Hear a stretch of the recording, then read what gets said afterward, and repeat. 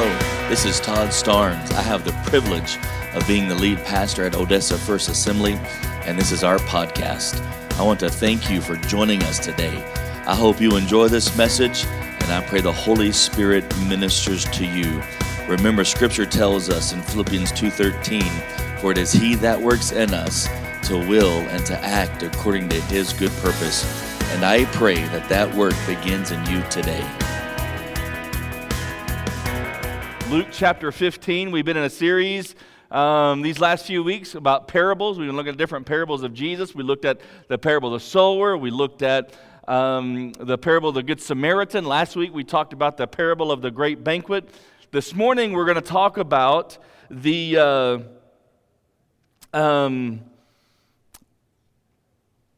prodigal son. There we go. There it is. I found it. And so, but I'm going to tell you, I know so many times, most of us, I would say, that whenever we hear the parable of the prodigal son, the emphasis and focus is on the prodigal son. And that's valid. There is a great truth there. I'm going to tell you, that is not why that Luke 15 was written. The focus is not on the center figure, is not on the prodigal son. The two main players about the prodigal son is the father and the older brother. And we're going to look at that this morning, and we'll touch on the prodigal son, the prodigal son, the parable of the sower, or the parable of the prodigal son. Let's pray. Father, we thank you for this morning, Lord. And I know that you have a truth for us today. I know that you have an encounter for us, and I pray just that your words, Lord, that our spirit and life would speak to our hearts, that our hearts would be good soil, ready to receive your word. I pray today that we would be encountered, transformed, Lord, that we don't leave here the way that we came in, and we'll give you all the glory for it in the name of Jesus. Amen. I'm wondering, how many of you in the room have siblings? Anybody got siblings? You got a brother, sisters, any of it? And how many of you just have always, historically, now or when you were younger, got along perfect with your siblings? You want to say that you're lying? Girl, I'm going to give an altar call right now. Siblings, I think, can argue and fight with the best of them. Sibling rivalries. There's quite a bit of age. I have two sisters. They're both older, and I hope they're watching online, but they're both older. My oldest sister, Debbie, I call her B, she's 11 years older than me. My sister, just right above me, she's 7 years older than me. That's Kelly. Debbie left the house at a young age. She was actually left the house at 15. My sister Kelly left the house. I was 12 years old when she graduated and went off to college. And so there was some fights and some arguments, but having that wide range, Kelly and Debbie fought a lot. Because they were a little closer in age.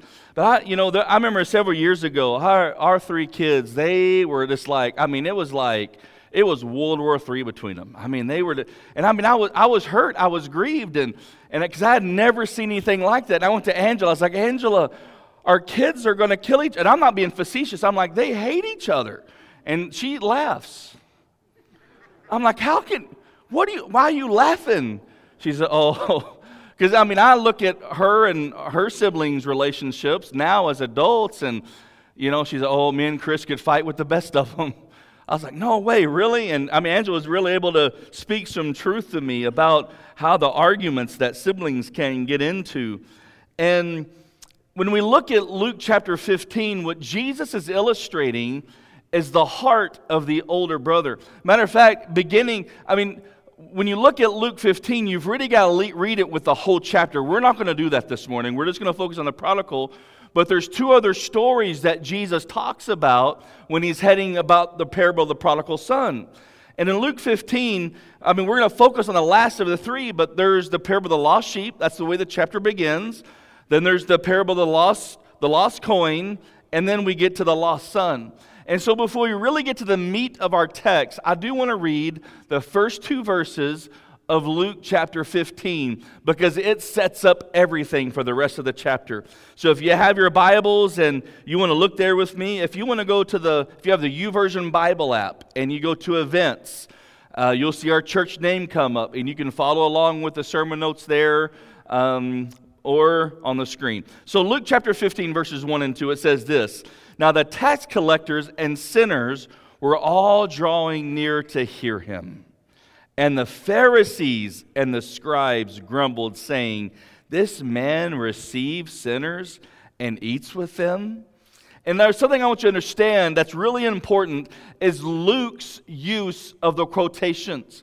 I mean, he is putting, "This man receives sinners and he eats with them." And so this was really upsetting the religious, the Pharisees and the scribes at this moment. And in that culture, sitting down and having a meal, it showed that a person had a certain amount of identification or welcome or embracing with those that he was eating with. And Jesus was eating with sinners. Then he was guilty by association. The Pharisees would not even go to such people. They would never teach such people. They would never show those people how to get to God. They were focused in on themselves and the rules and regulations and the law of the Old Testament. And so they would really had their, really bless me club, bless my four and no more. They were always careful to stay clean according to Old Testament standards. And here was Jesus. Here was Jesus eating with these sinners. I don't know if there's anybody in this room, but I kind of identify with this. Anybody with me? Aren't you grateful that Jesus identified with you?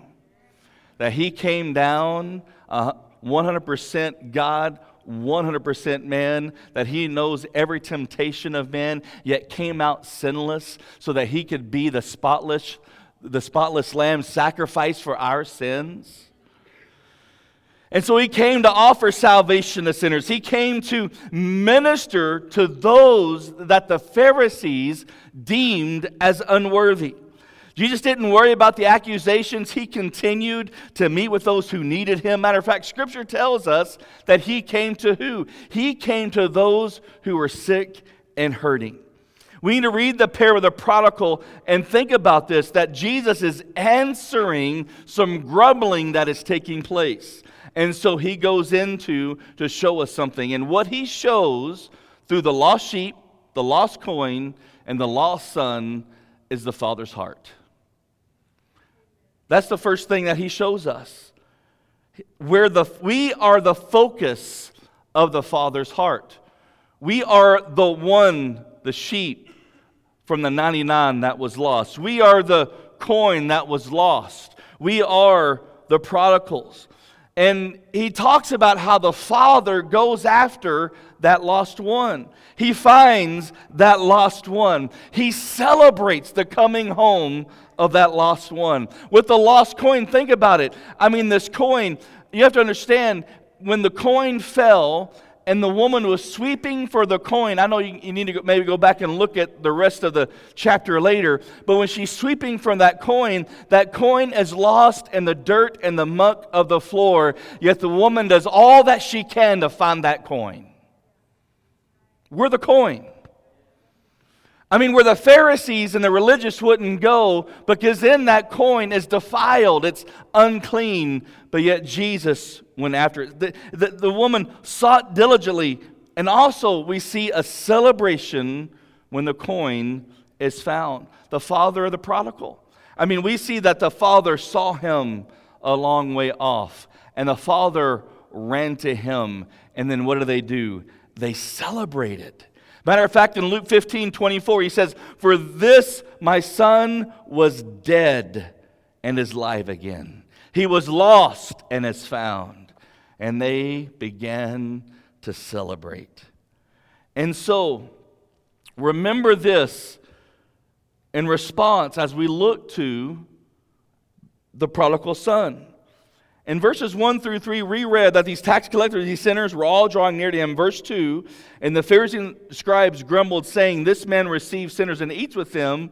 And then verse 3, so he told them this parable. Why did Jesus share these parables? Because of what the religious were grumbling. So are you with me right now? So let's really look, and I want to take the time and us read the scripture of the prodigal son. Oh, and look, I just now started my timer. Luke 15:11. And he said, there was a man who had 2 sons. The younger of them said to his father, Father, give me the share of this property that is coming to me. And he divided his property between them. Not many days later, the younger son gathered all he had and took a journey into the far country, and there he squandered his property in reckless living. Matter of fact, prodigal has a specific meaning. If you didn't know, prodigal really means wasteful living, is the actual meaning of prodigal. Not many days later, the son gathered all he had. He squandered. He spent everything. A severe famine arose in that country, and he began to be in need. Verse 15, so he went and hired himself out to one of the citizens of the country, who sent him into the fields to feed his pigs. Now remember that pigs are unclean to the Pharisees. And so here he is feeding the pigs.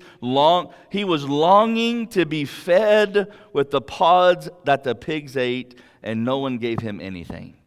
Verse 17, but when he came to himself, he said, how many of my father's hired servants have more than enough bread, but I perish here with hunger? I'll arise and go to my father, and I will say to him, Father, I have sinned against heaven and before you. I just want to interject right here.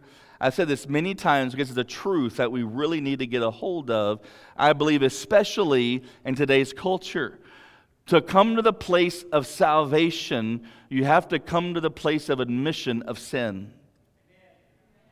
You have to. You cannot get saved without recognition that you have been living the wrong way. When we repent, that's what we're doing. We're like, I quote the verse all the time, 1 John 1:9. If we confess our sins, He is just and able to forgive us and cleanse us of all unrighteousness. And so we have to come to that place. But so, I'm no longer worthy to be called your son. Treat me as your hired. Verse 20, and he rose and he came to his father. But while he was still a long way off, his father saw him and felt compassion and ran and embraced him and kissed him. I would dare say there's been some people in the room, and because of where you have been, you think the Father is going to judge you. That we have this syndrome in that we got to get things right before we get right, and you need to know that will never work. It'll never work that way. You can't get right before you get right. Just come to the Father. He'll see you with His love and His eyes of compassion, and He'll run to you and embrace you. The son said to the father, I have sinned against heaven and before you. I'm no longer worthy to be called your son. Verse 22, but the father said to his servants quickly. And of course, all this has significant meaning. We don't have time to look at it this morning, but the best robe, put it on him, the ring on his hand, the shoes on his feet, those have specific meanings. But verse 23, and bring the fattened calf and kill it. Let us eat and celebrate. For my son was dead and is alive again. He was lost and is found. And they began to celebrate. But verse 25, this is where, remember, he is sharing this story to expose the hearts of the Pharisees and the scribes. And so this is where he gets the meat of what he's talking about. Now his older son was in the field, and he came and drew near to the house. He heard the music and dancing. And he called one of his servants and asked what these things meant. And he said to him, it's interesting to know that the older son even missed the son coming home. But he was angry and refused to go in. His father came out and entreated him. Verse 29, but he answered his father, look, these many years I have served you, and I've never disobeyed your command. Yet you never gave me a young goat that I might celebrate with my friends.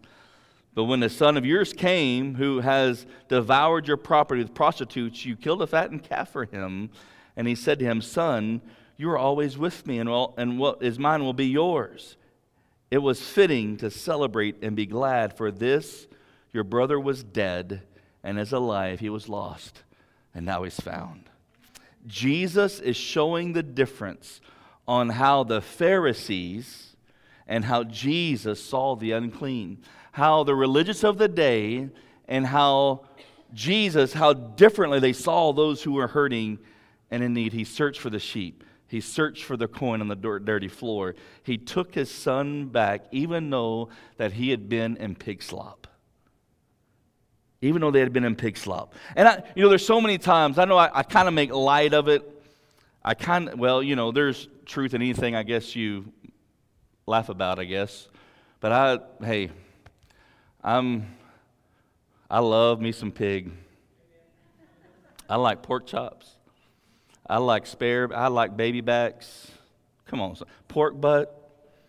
I have a recipe for pork butt. I smoke it for 18 hours. Oh, I'm telling you. But the interesting, and I always talk about Acts chapter 10, especially when I'm talking about the baptism of the Holy Spirit, but I want you to see something right here. And I really don't mean it towards pig or swine, but I mean it towards us.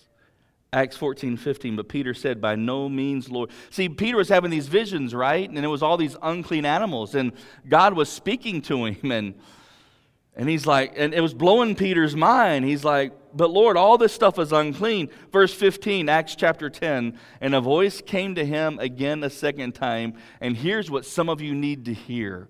The Holy Spirit is speaking this to some of you right now. What God has made clean, don't call uncommon. What God has made clean, don't call trash. What God has touched, don't call do you hear me this morning? The devil wants you to believe that you're unworthy. The enemy wants you to believe that you've done too much wrong. The enemy wants you to believe that you're too dirty, too nasty, there's too much that has happened. But what you need to know is that God is still searching for you, because that's His heart. That's who He is. He's the Father. And so He's going to leave the 99 to go look for you. He's going to sweep the whole floor to try to find you. And He's going to meet you on that road when you come home. That's who our God is. So how does this relate to us? How does the older son relate to us? I'm going to tell you, we should look at how we see ourselves. Us as believers really need to look on how we see ourselves. In Luke 18, we see another parable, and I think a powerful parable, but I believe it illustrates this point better than anything. In Luke chapter 18, beginning in verse 9, he says, he also told this parable to some who trusted in themselves, that they were righteous, and they treated others with contempt. So I want that verse 9 to sink in. Jesus is answering those who trusted in themselves that they were righteous and treated others with contempt. Verse 10, 2 men went into the temple to pray, one Pharisee and one a tax collector. The Pharisee, standing by himself, prayed thus, God, I thank you that I'm not like other men. You really broke the mold when you made me.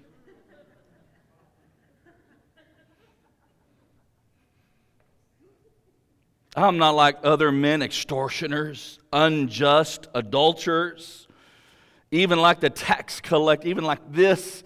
I mean, this is like the totally opposite of Elijah, right? Do you remember, or is it Elisha? One of those guys. It was Elijah or Elisha. Well, the one that, he had it was Elijah with that Mount Carmel. And he got on the pity pot about saying, I'm the only one left. I'm the only one righteous. I mean, this guy's saying, there's no one as righteous as me.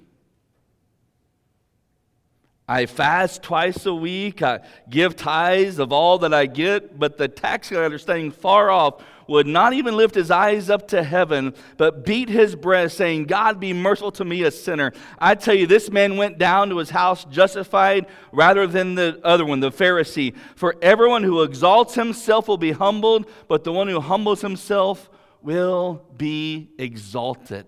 In Romans, we read it this way. For by grace given to me, I say to everyone among you to not think more highly of yourself than you ought to think, but think to yourself, think with sober judgment, each according to the measure of faith that God has assigned. I have said it so many times, over and over and over. The only thing that separates me from someone that is lost is that I believed.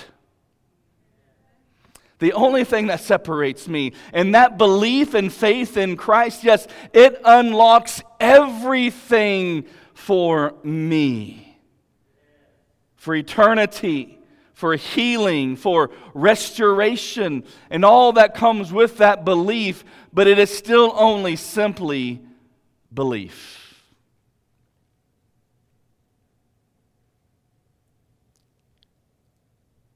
I talk about it many times. I've said it before.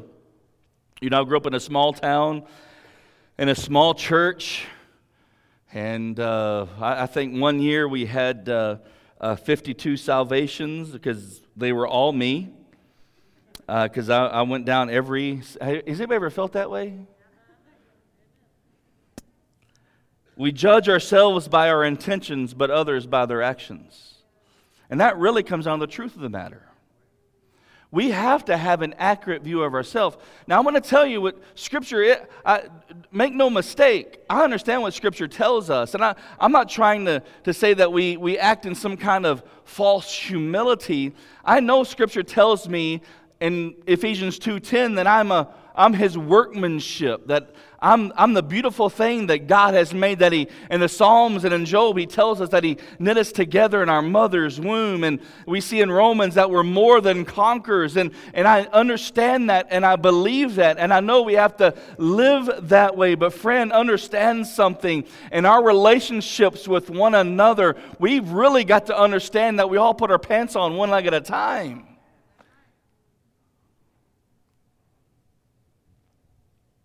It's amazing to me that when somebody first gets saved of this understanding of the grace of God and the impact. I mean, we kind of go from really depending upon God's grace to it really becoming lip service. When the fact of the matter is, it doesn't mean you've been saved today. It doesn't matter if you've been saved 10 days. It doesn't matter if you've been saved 10, 20, 30, 40 years. We all need the grace of God. There's a fine balance of how we see ourselves in light of God's grace and our relationship with others. We should have confidence, yes, how we see ourselves in Christ, but understand that we don't compare ourselves to one another. There's only one comparison we make, and the Scripture says we fall short, but Jesus is the one that makes the difference. We should look how we see others. We shouldn't just look how we see ourselves. We should look at how we see others. And there was probably better grammar on how to say this, but I really thought it would show the simplicity of it. I mean, what I'm talking about look is really taking that inventory and taking that stock. We should look how we see others. I mean, we really need to take time and investigate, to take a heart check on how we see others. In Luke chapter 7, we see where a woman comes into a Pharisee's house. Jesus is there. He's eating. You can write this down in your notes and go back. I'm going to draw just a couple of scriptures, and you can look at the whole of it later. And so this lady comes into Simon's house, and she comes up behind Jesus, and she's weeping. And she has this perfume, and her tears, with her tears, hair, and this perfume, she washes Jesus' feet. But this causes an interaction in Luke chapter 7. And in verse 37, we see this. A woman of the city, meaning prostitute, who was a sinner, when she learned that he was reclining in the table of the Pharisee's house, she brought this alabaster flask of ointment, and she anoints, she weeps, she washes his feet with her tears and her hair. And you pick up in verse 39, now when the Pharisee who had invited Jesus, he said to himself, who did he say this to? Come on, help me out. Who did he say this to? He said it to, does anybody ever say to yourself? When you say to yourself, usually it's not out loud. Sometimes here we're working the fireworks stand, and I was saying to myself out loud, and Tony's like, Pastor, are you okay? I'm just talking to myself. I'm not answering myself, but I'm talking to myself. But he said to himself, meaning he thought it to himself, what do you think? If this man was who he said he was, he would know who this woman is touching him. Right? So it's the same view. This is consistent with Luke chapter 15 and this, how he's answering for this. And Jesus answered him, Simon. Yeah, I think you're a prophet, Jesus. I mean, right? And that was Simon is saying, if this man knew, if he was a prophet, and Jesus is like, well, since you're thinking it, Simon, here's the truth of the matter. And so he shows that he is a prophet. I remember an encounter one time, a man that became my mentor, and I was in a bad place, and long story short, I remember getting right with God, and it was a powerful experience, and I was sitting in the front row, and he had asked something very unique. He said he didn't want anybody, no musicians, didn't want anybody playing, he just wanted prayer at the altar. And so I'm sitting there, and silence is awkward for us sometimes, And so he had asked this, but a lady ends up getting up and approaches the platform and starts playing the piano. And I think to myself, Todd, this guy said that he didn't want anybody playing the piano, and that lady's playing the piano.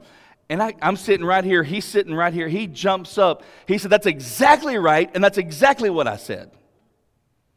It's like, no bad thoughts, no bad thoughts, no bad thoughts. But here Jesus exposed himself as a prophet. And he says this, and Jesus answering Simon, I have something to say to you. Say it, teacher. He's going to regret that a little bit. Verse 41, he gives this parable about two people who were in debt to one moneylender. One guy owes about a year and a half wages. Another guy owes a couple of months. And so there's a big disparity there. And so Jesus says that this moneylender forgives both of them their debt. And Jesus asks this question in verse 42. When they could not pay, he canceled the debt. Now which of them will love him more? Simon answered, the one, I suppose, for which he canceled the larger debt. And he said to him, you judged rightly. Then turning toward the woman, he said to Simon, do you see this woman? I entered your house. You gave me no water for my feet, but she's wet my feet with her tears. She wiped them with her hair. You gave me no kiss. The time I came, she has not ceased to kiss my feet. You did not anoint my head with all this were cultural things. You didn't anoint my head with oil, but she's anointed my feet with ointment. Therefore I tell you, her sins, which are many, are forgiven, for she loved much. But he who is forgiven little loves little. Now let me explain something to you. Jesus is not saying, he's answering Simon's thoughts. He's not suggesting to go sin more so that you love God more. That is not what this is saying. This is not saying there are levels of God's forgiveness and love. Scripture tells us that God is love. What does that mean? That God loves you no matter what you do right, and God loves you no matter what you do wrong. But see, God is also a God of justice. So people say, well, if God loves me, then how can he judge me? If God loves me, then how can there be a heaven and a hell? Because God is much as justice as he is love. He's not saying there's levels of love of God's forgiveness. He's telling Simon that if you only saw me like this woman sees me, if you only worshiped like this woman worshiped, you would understand that you both have been forgiven much. It's not that God loves one more than the other because one has done more wrong than the other. It's the heart of both. Come on, church, do you hear me? It's the heart of both. Is my wife in? Is she work? Okay. Angela, how old were you when you got saved? She was 6 years old. Might as well have been out of the womb. Right there. Just. Anybody get saved earlier than 6? Anybody earlier than 6? Angela's pointing at somebody. Vicky, did you get saved before? 4 years. Vicky was 4 years old.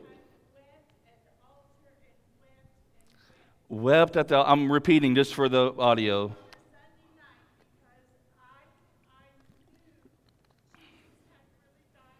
Wow. Came to that place that knew Jesus died at 4 years old. I got saved at 6 and 7 and 8 and 9 and 10, 11, 4 or 5 times, 13, 52 times.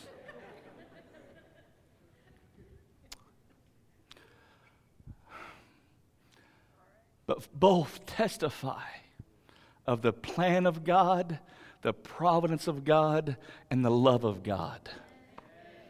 And I'm going to tell you something. I remember being in a service when I was a teenager. I went back in the day when we had monthly youth rally. Anybody remember old CA youth? We are Christ Ambassador. Okay, anyway. We'd have these once-a-month youth rallies, and I remember a guy giving his testimony about how bad he was. And I remember in the middle of him giving his testimony, so I can go do bad stuff and still be okay and get right with God. And so many people fall into that fallacy. I'm going to tell you, the Bible says that today is a day of salvation. Today is a day that you can make whole. And what I wouldn't give, there's not much that I regret that I hold on to. Now, when I first came to the Lord, I had a lot of regrets, but I think the Lord has brought me out of them. But I tell you, if there's one thing I could go back for, is to slap 13-year-old Todd right across the head and say, wake up.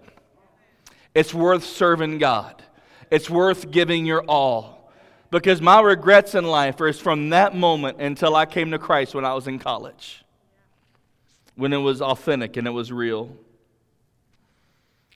Jesus knows that Simon Hart, he thinks he's better than this woman who's worshiping Jesus. Listen to me. Somewhere in my sermon I have this illustration. I don't even remember the entire illustration. I just remember reading it years ago. And, so many times when we give altar call and come to faith prayers, we pray, and I always tell us what? I always say, we're going to pray along with those who are praying this prayer. I always ask for a response, and people raise their hand, and they're going to give their heart to the Lord, but we all pray together, and I say, why? Because we're family. We're going to do this together. Does anybody remember me saying that at least once in the last 8 years? Okay, I say it all the time. And the reason I do that is because of a story I read so many years ago, and I don't remember how the exact story goes, but there was 2 monks that went to a city, and they kind of separate ways, and one was struggling in his faith, and he really took in all that the city had to offer, all the world had to offer, and kind of went his own path. But they did come back together, and they're walking back, and the other monk could tell this one monk was weighed down, heavy, just not himself. There was something different, and after much discussion, he finally comes out about how that he turned from his faith, and he lived up all that city had to offer, but now he was full of a lot of regret. And so the other monk, he's talking to him, he's ministering to him, and it comes to a point of breakthrough. The guy realizes, and what the other monk is doing is saying, okay, you can still come back. You can still come home. We can still do this. But he was so worried about what everybody, what the monastery would think. And so the one monk responded to the other this. He said, brother, I will go down with you, and we will both weep, and we will both cry. And they won't know which one of us is the sinner. And that's always moved and touched me, because what I want our church to be about is not, look, do you see who's there? That's not us. That's the older brother syndrome. That's when whoever responds, even if they have responded 52 times in 1 year to the altar call, we grab them by the shoulder and we walk down to the altar with them, and we weep with them, and we believe with them, and we cry with them. That's who we're going to be. And so, here's a little thing. Maybe you can write it in your brain or on a piece of paper or whatever. If you look up to you, then you'll always look down at others. If you look up to you, you'll always look down to others. And the third thing is this. What these stories show us is we should look at how we see the Father. The shepherd and the lost sheep. The woman and the lost coin. The Father and the lost son. I don't know if you've ever lost anything that is precious to you, but I would dare say if you've ever lost something precious to you, you've done everything within your power, strength, ability to find that which is lost. And the Father, our Father, is so much more than what we would ever realize or even could relate to. But see, the older son, it's just not that he had a bad view of this prodigal son, this prodigal brother that came home. But look what the older brother says in Luke 15 and verse 29 and 30. And so he asks his father, what's going on? Why? His father answers him, but my lost son's come home. Verse 29, but he answered his father, look, these many years I have served you.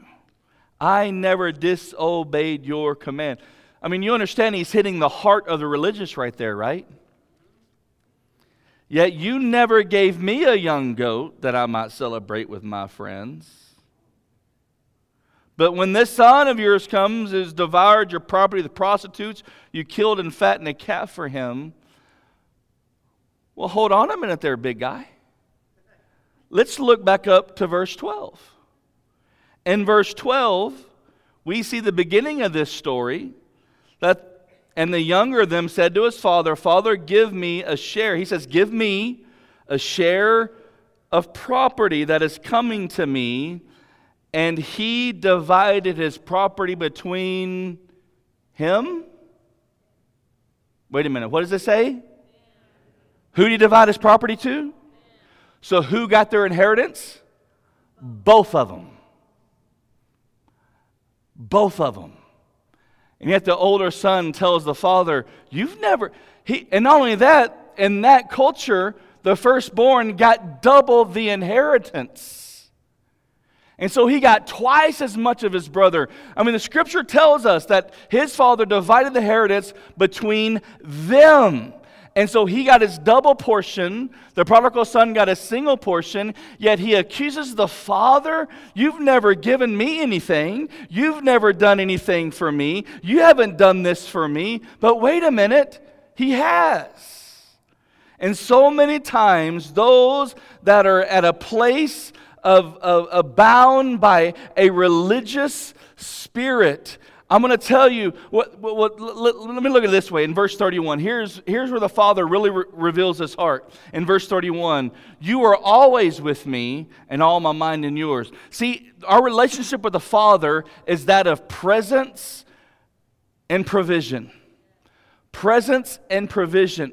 And I'm going to tell you something. You can be out in the highways and the byways and the streets and know God's presence and provision, or be in this pew week in and week out, but your heart far away from God and not know what it's like to live in His presence or His provision. I'm not talking about provision in the money way. I'm talking about, why did the woman worship Jesus like she worshiped Him in Luke 7? And the Pharisee did not. Remember the moral of that parable. It's because this woman knew where she was. As a matter of fact, Jesus, if you go on to read Luke 7, He says, your sins are forgiven. I mean, that's what it comes down to. Understanding what we have been forgiven of. And it doesn't matter if you were a mass murderer or you just stole some chewing gum. For all that fall short of the glory of God. No one is righteous, not one. But He's died for all of us, and He paid for all of our sin.